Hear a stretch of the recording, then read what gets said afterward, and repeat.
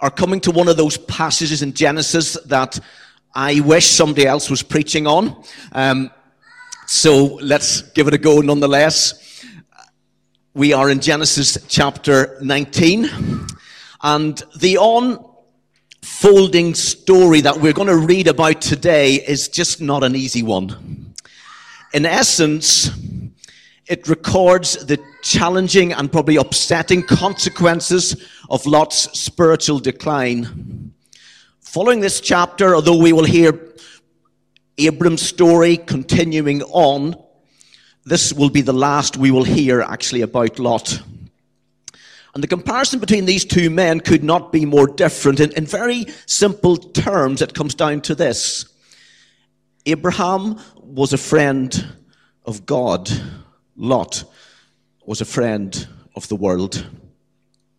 Now, as we heard last week, the trio who had visited Abraham a few chapters back have split up. And while the Lord himself has stayed behind with Abraham, the angels have gone on to Sodom. So in Genesis chapter 19, verse 1, we read these words. That evening, the two angels came to the entrance of the city of Sodom. Lot was sitting there, and when he saw them, he stood up to meet them. Then he welcomed them and bowed with his face to the ground. My lords, he said, come to my home to wash your feet and be my guest for the night. You may then get up early in the morning and be on your way again. Oh no, they replied. We'll just spend the night out in the city square. But Lot insisted. So at last they went home with him, and Lot prepared a feast for them, complete with fresh bread made without yeast. And they ate. But before they retired for the night, all the men of Sodom, young and old, came from all over the city and surrounded the house. They shouted to Lot, where are the men that came to spend the night with you? Bring them out to us so that we can have sex with them. So Lot stepped outside to talk to them, shutting the door behind him. Please, my brothers, he begged, don't do such a wicked thing.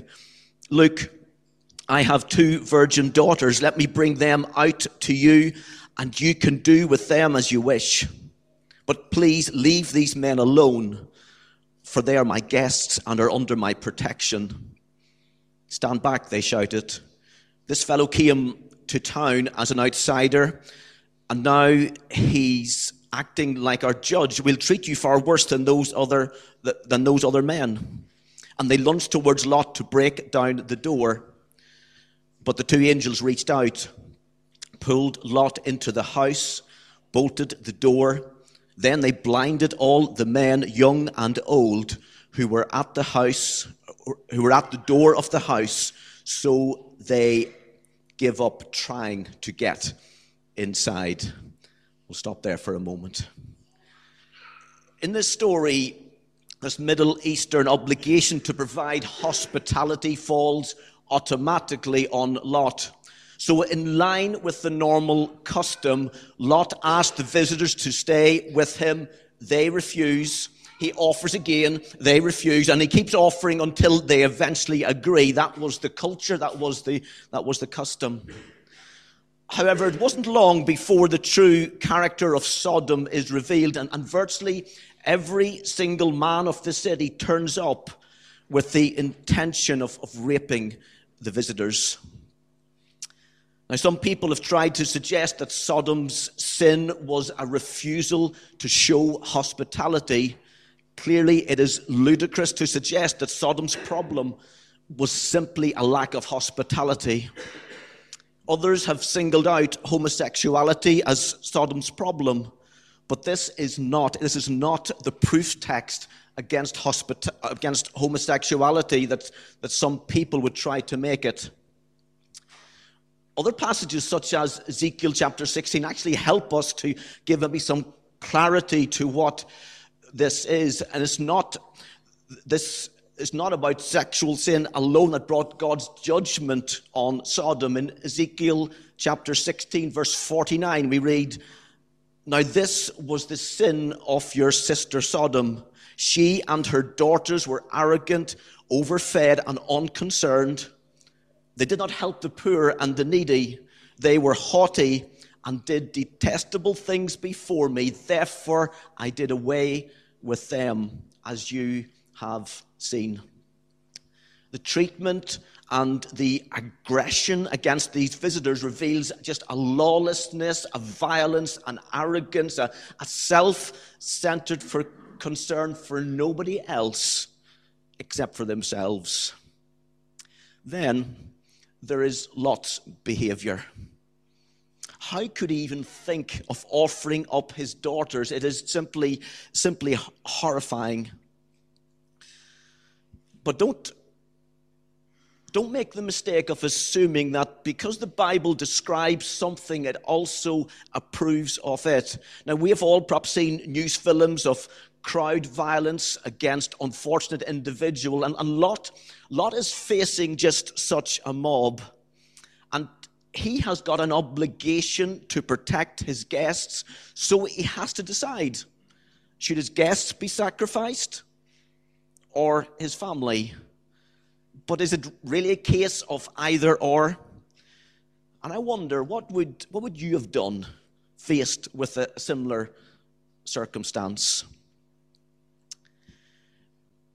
Whatever the rights and wrongs of Lot's actions, the mob refuses his offer and the angels intervene, and the rescue of Lot is just about to begin.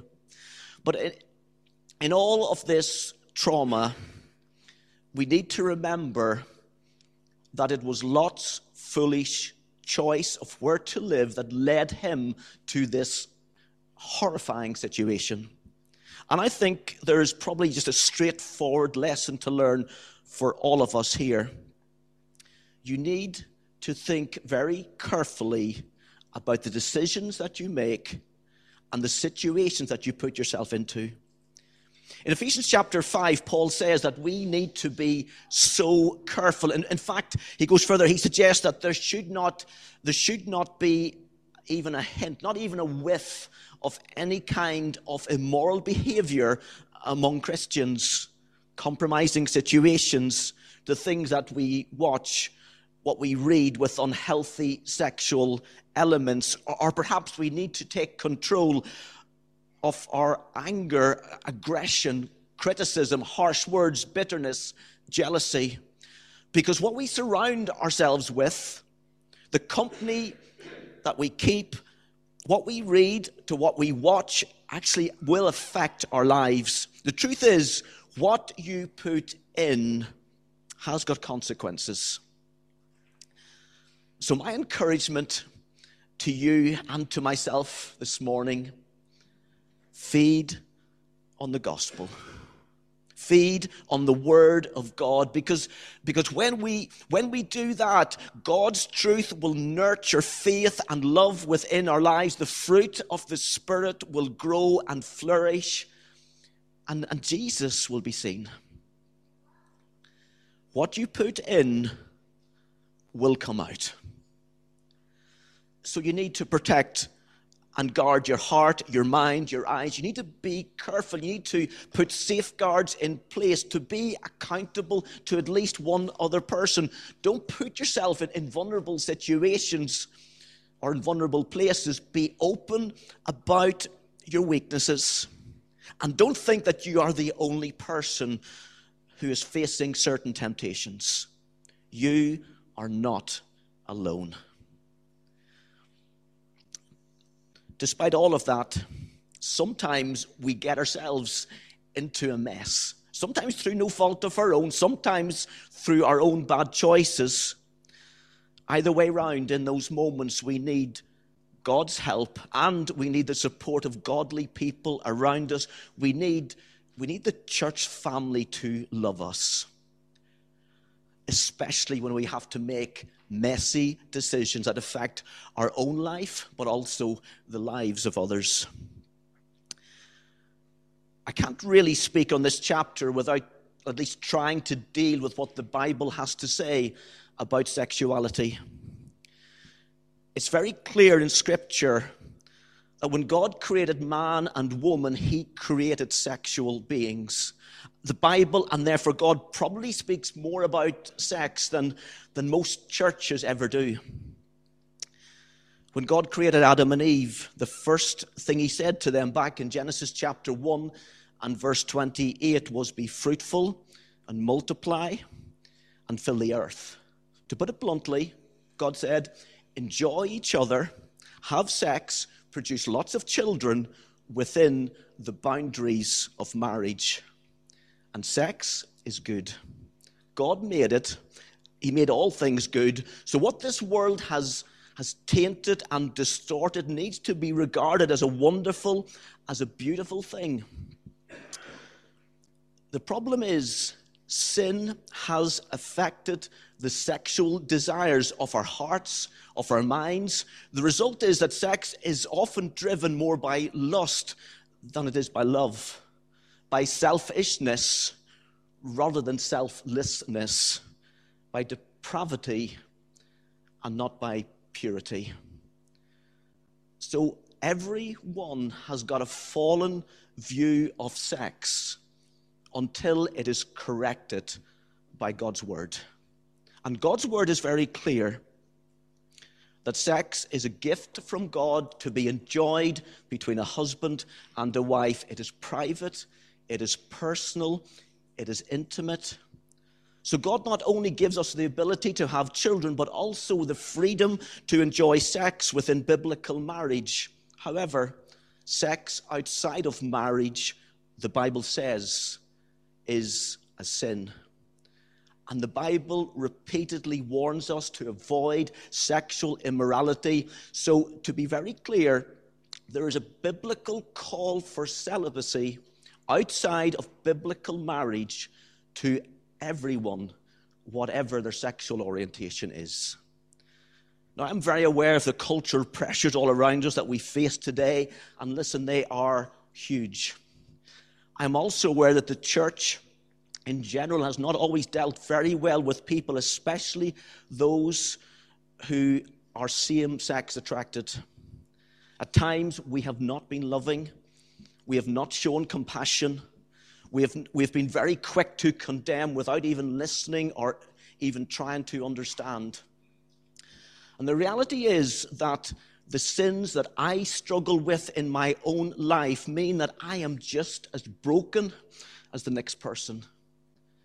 And we all face temptation, sexual and otherwise. But there is no one sin any greater than any other. Each and every one of us is a sinner.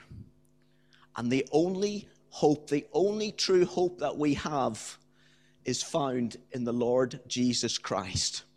He is our hope for now and for eternity. Through Jesus, we receive the gift of grace. And it's a gift of just sheer beauty. That great theologian, you may have heard of him, Bono, pictures grace in his song of the same name. He gives this wonderful description of grace as it comes to us from God. The song begins with these words: Grace, she takes the blame, she carries the shame, removes the stains. It could be her name. He finishes with this: what once was hurt, what once was friction, what left a mark, no longer stings, because grace makes beauty out of ugly things. Grace makes beauty out of ugly things. We all desperately need God's grace every single day of our lives. So while we need to align ourselves with God's word and trust God's way to be the best, in fact, the only way to live, we also need to recognize that the only way that this is possible is to walk with Jesus in the power of the Holy Spirit. For Lot, the time had come to leave Sodom. As we read this next section, don't miss God's incredible mercy in the next part of the story. This is verse 12. Meanwhile, the angel questioned Lot. "Do you have any other relatives here in the city?" they asked. "Get them out of this place, your son-in-laws, sons, daughters, or anyone else. For we are about to destroy the city completely." The outcry against this place is so great, it has reached the Lord, and he has sent us to destroy it. So Lot rushed out to tell his daughter's fiancés, "Quick, get out of the city. The Lord is about to destroy it." But the young men thought he was only joking. At dawn the next morning, the angel became insistent. "Hurry," they said to Lot, "take your wife and your 2 daughters who are here. Get them out now, or you will be swept away in the destruction of the city." When Lot still hesitated, the angel seized his hand and the hands of his wife and his 2 daughters and rushed them to safety outside of the city, for the Lord was merciful. When they were safely out of the city, one of the angels ordered, "Run for your lives, and don't look back or stop anywhere in the valley. Escape to the mountains, or you will be swept away." "Oh no, my lord," Lot begged. "You have been so gracious to me and saved me, and you have shown such kindness. But I cannot go to the mountains. Disaster will catch up with me there, and I would soon die. See, there is a small village nearby. Please let me go there instead. Don't you see how small it is? Then my life will be saved." "All right," the angel said, "I will grant your request. I will not destroy the little village. But hurry, escape to it, for I can do nothing until you arrive there." This explains why the village was known as Zoar, which means little place. Lot reached the village just as the sun was rising over the horizon. Then the Lord rained down fire and burning sulfur from the sky on Sodom and Gomorrah. He utterly destroyed them along with the other cities and villages of the plain, wiping out all the people and every bit of vegetation. But Lot's wife looked back as she was following behind him, and she turned into a pillar of salt. Abraham got up early that morning and hurried out to the place where he had stood in the Lord's presence. He looked out across the plain towards Sodom and Gomorrah and watched as columns of smoke rose from the city like smoke from a furnace. But God had listened to Abram's request and kept Lot safe, removing him from the disaster that engulfed the cities on the plain. And salvation here is offered to everyone in Lot's family. Sadly, his son-in-laws ignore the threat of judgment, and they're left behind. But did you notice that even Lot is lethargic about leaving? It seems incredible that after the previous night he is still lingering. Perhaps it was the stress and the panic that induced such strange behavior. It certainly can. So it would seem that the angels almost have to physically drag Lot, his wife and his daughters, out of the city. But this act of manhandling Lot and forcing him out is actually the Lord's mercy. God, the judge, stands at the gate, and he is the one who is protecting Lot and his family by pulling them out of the city, by literally pulling them out of apathy. I think it's very easy for us to stand here and judge Lot. But how different are we? Do we always have that right sense of urgency over our own salvation, and in fact over the salvation of others? The destruction of Sodom and Gomorrah and the surrounding territory is swift, it is absolute, it is terrifying. Lot's wife is destroyed when she cannot resist a last look. Now, although this may seem harsh, the truth is that she was unable to obey a simple, explicit warning not to look back. And we are reminded that ultimately there are consequences for our disobedience. The call not to look back in our Christian life is picked up in the New Testament in Luke chapter 17 and verse 32, where we are told, remember Lot's wife. Why? Whoever tries to keep their life will lose it, and whoever loses their life will preserve it. And when we give up our selfish way of thinking, when we look to Jesus and we trust in him, we receive life by grace alone. It is a gift of mercy that none of us really deserve. In fact, none of us certainly can earn it. It is birthed in the very heart of God. In fact, this life contains all of the beauty and the wonder of the undeserved love of God, a life that is summed up in Jesus, who gave himself to rescue you. The life of Christ is a life that gave and suffered. The life of Christ is a life which conquers and achieves. The life and the love of Christ is a perfect life because it is backed by the infinite power and love which nothing can frustrate, and which can rescue you from the bondage of sin. This life is given to you by faith. And the sheer beauty of grace is just inseparable from the undeserved generosity of Jesus Christ, freely given to all who will receive it.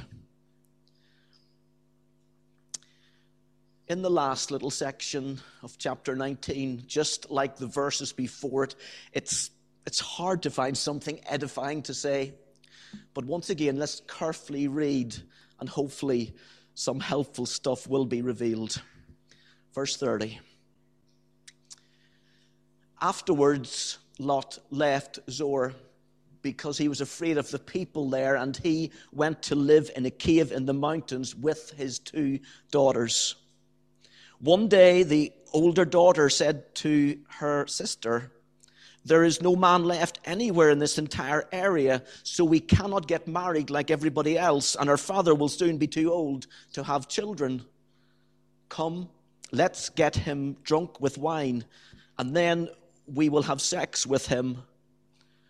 That way we'll preserve our family line through our father." So that night, they got him drunk with wine, and the older daughter went in and had intercourse with her father. He was unaware of her lying down or getting up again. The next morning, the older daughter said to her younger sister, "I had sex with our father last night. Let's get him drunk with wine again tonight, and you go in and have sex with him. That way we will preserve our family line through our father." So that night, they got him drunk with wine again, and the younger daughter went in and had intercourse with him. As before, he was unaware that of her lying down or getting up again. As a result, both of Lot's daughters became pregnant by their own father. When the older daughter gave birth to a son, she named him Moab. He became the ancestor of the nations now known as the Moabites. When the younger daughter gave birth to a son, she named him Ben-Ammi. He became the ancestors of the nation now known as the Ammonites. Lot and his daughters have just survived the equivalent of World War III. Their home, their region has been blasted to ashes. The wider family were all dead. Their wife, their mother had been calcified right before their eyes.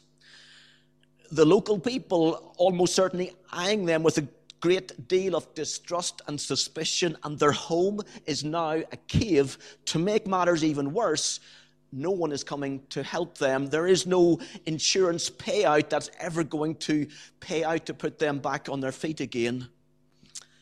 So the girls' thought process goes something like this: Dad is getting old.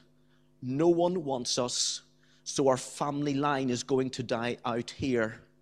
The one desperate alternative which could keep the family line of Lot alive, was not going to be one that their father was ever going to agree to.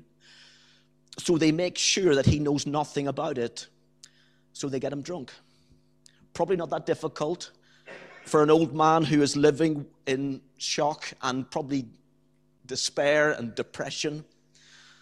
So in that condition, on two separate nights, each daughter has sex with him. Scripture does not offer either judgment nor condemnation of this, but it does highlight to the reader the depth of moral ruin that this family has finally reached. And the rot started many years before, when Lot chose to live dangerously among people who had no concern for God at all. The names of the children would have probably given the neighbors a bit of a laugh, really. Moab sounds like the Hebrew for from father, and Ben-Amma, son of my father. But actually, there's nothing funny about this in that moment or even in the future, for their descendants would turn out to be some of the fiercest enemies of Israel. So although Lot himself was rescued and blessed because of Abraham, yet ultimately he brought trouble to God's people. So again, we see how much our moral choices can affect so much more than just our own lives. Perhaps it's worth stopping for a moment just to reflect on your own life. What legacy will you pass on in your family, in your church? We need to pray for real wisdom in the decisions that we make, both for now, but also for their future consequences. The destruction of Sodom and Gomorrah is an example of God's righteous judgment, difficult as that may be for many of us to process. However, it is also true that running between these difficult, very challenging verses, God's love and God's mercy for lost sinners is also clearly seen. In the New Testament, when we read the gospel stories about Jesus, it becomes even more abundantly and wonderfully clear that God in Christ came to save and to rescue lost people. You see, when Jesus lived here on earth, he was known as the friend of tax collectors and sinners. And he was. Dane Ortland, who wrote Gentle and Lowly, he says this: when Jesus Christ saw the fallenness of the world all about him, his deepest impulse, his most natural instinct was to move towards that sin and suffering and not away from it. Jesus, who was the cleanest person who has ever walked on this earth, so much so that we cannot begin to just fathom the sheer purity and holiness and cleanness of his mind and heart. It's impossible for us to imagine how much more Jesus must have been affected by the things that just cause us to cringe and to reel back in horror. Yet look at what he did when he met someone who was unclean. What was his first impulse when he saw the prostitute or the leper? He moved towards them. He was full of compassion for them. He spent time with them. He touched them. He loved them. When Jesus, the clean one, touched an unclean sinner, he did not become unclean. The sinner became clean. And the overarching message of this story is that our God is a long-suffering and he is full of mercy. And he holds back his judgment. That's what we deserve after all. But he holds back his judgment so that sinful people have time to repent and turn to him. He sent his angels to rescue Lot and his family, even though 10 righteous people could not be found in that city. Did Lot deserve to be delivered? Of course not. But then neither do we. Where sin abounds, grace abounds much more. And you need to understand that Christ did not die for good people. There are none. The most amazing thing is that Jesus Christ died once and for all for each of us, that we might know God. Listen, it doesn't matter who you are. It doesn't matter what you've done. You can be saved from the judgment to come through faith in Jesus Christ. Jesus is the friend of sinners, and he will rescue all who come to him in true repentance and faith. Isaiah 55 sums it up most beautifully. Seek the Lord while you can find him. Call on him now while he is near. Let the wicked change their ways and banish the very thoughts of doing wrong. Let them turn to the Lord that he may have mercy on them. Yes, turn to our God, for he will forgive generously. And we come to a wonderful Savior who loves you, who cares for you, who offers forgiveness to each and every one of us. If you do not know him, you can know him today by putting your trust in him. Father, we thank you for your mercy and for your grace. Lord, we thank you that you love us more than we could ever begin to understand. And Father, as we wrestle with some of these scripture passages, and as we have questions that we don't always know the answers to, Lord, we know that in you there is hope, and there is fullness, and there is joy. Because you're a God who loves us, even in our weakness and in our sinfulness. You reach down from heaven in love, and you draw us to yourself through Jesus Christ. Amen. Amen.